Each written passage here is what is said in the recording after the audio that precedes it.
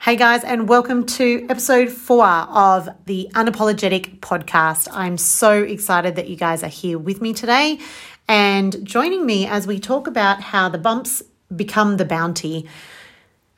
Now, wouldn't it be great if we could all just cruise through life and there be no dramas, nothing go on, just do what needs to be done and everything's roses and unicorns and dandelions. However, the truth of the matter is that I don't know anybody that has a life that's exactly like that. And our lives are by design for us. And so I think that it reminded me, today I was writing a post for my social media and it was about the journey that I'd taken 8 years ago, this week actually, and how I got to a point in my life where I was going for a diabetic checkup and I went into the doctor's office just thinking it was a normal, get my blood test back, see what's going on, see what they've got to tell me and go from there. Anyway, as I sat down in the doctor's chair, I looked at his screen and there was red numbers on my blood results, and this was the first time in my entire life that I had seen this, and I'd had diabetes since I was 4. And I looked at it and I said to the doctor, oh my gosh, why is that red? And he said, that's just the antibodies, which basically they're attacking the bad things in the body. So they were just ramping up and there was so many of them just hanging around my thyroid. And now one of the complications of diabetes is thyroid problems where they medicate you with hormone replacement. And the doctor looked at me and I said, oh, okay, cool. So what are we going to do about this? And he said, well, nothing. We're just going to wait. And when your thyroid gives in, we'll medicate you. And in that moment, I felt my heart sink. I stopped. And for me, I was lost for words. And those who know me know that that's a big deal. And I sat there completely confused and uncertain and then helpless and just empty for that moment in time. And then I gathered myself and I walked out the door and thought, oh, okay, well, maybe this is the way it's got to be. Maybe it's just, part of the process of having type 1 diabetes. And okay, Katie, maybe you've got to accept this. You've got 2 young boys and a husband and you're only 29. And then I got to the car and I just sat there for a minute and I took a deep breath in and I thought, you know what? I can choose to accept that or I can choose to reject it. And the beauty for me was that I chose to reject it. And so I went down the rabbit hole of research, of finding others who had maybe found some sort of reprieve, who were in a similar situation. And so I found this woman named Sarah Wilson who had managed the symptoms of her Hashimoto's.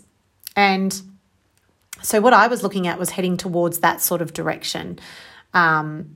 And she just had to manage hers because her thyroid had been damaged, was my understanding. Anyway, and I went, wow, well, if she manages hers that way, maybe there's something in that. Maybe if I do something similar to what she's done, then I can just stop it happening altogether. Now, this is not a medical episode. Let me just say that. I'm not giving any medical advice. This is just my story and my journey. But I went on this big rabbit hole hunt, and so I found her, and then I found this program which was the absolute godsend, called the Whole30, and it was created by 2 American, a husband and wife team, and it's everywhere. There's people who write recipes, and so I looked at this and I followed it, and it was talking about resetting your body. It was talking about really taking all the inflammation out of your body and getting back to who you are before you eat all those other foods. And so I jumped on this wagon of the Whole30. I committed myself to 90 days, took the challenge, had the blood tests, and said to myself, yes, doctor, challenge accepted. And so I went on that journey. 12 months later, I went back and saw the doctor, and my results had dramatically changed. My levels were not quite normal, but they were well and truly above and beyond what the other endocrinologists and doctors had said to me, being a type 1 diabetic, that they would never get that low, and yet they did. And for me, that was enough to say that this works for my body, and so I'm going to continue that for the rest of my life. I'm going to continue taking out and just not eating those foods that cause the inflammation in me. And it's really exciting because this week, on the 1st of August it was actually, I started my journey on that and have never looked back. I am really excited.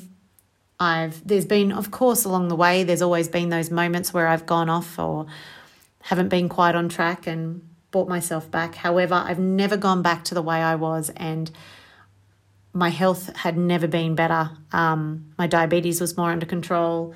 I lost weight. I was happier. I was excited. And so I'm so eternally grateful for that bump that became such a bounty for me. It brought so much gratitude and health and excitement and passion, and it actually got me into starting my own first business. So I am so grateful for my bump in the road becoming a bounty and leading me into a life that I'm now very grateful for. So that's my episode today, is just what is it in your life that maybe has been a bump that has turned into something magnificent, or you've taken such a great learning from it that it might have changed the direction of your life.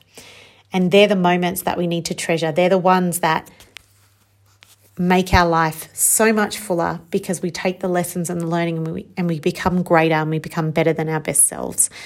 And we can do that without any apology. So thank you guys for joining me on this podcast, The Bumps Become the Bounty, episode 4, and I look forward to seeing you in our next episode. Until then, remember, it doesn't matter where you are right now, every step counts.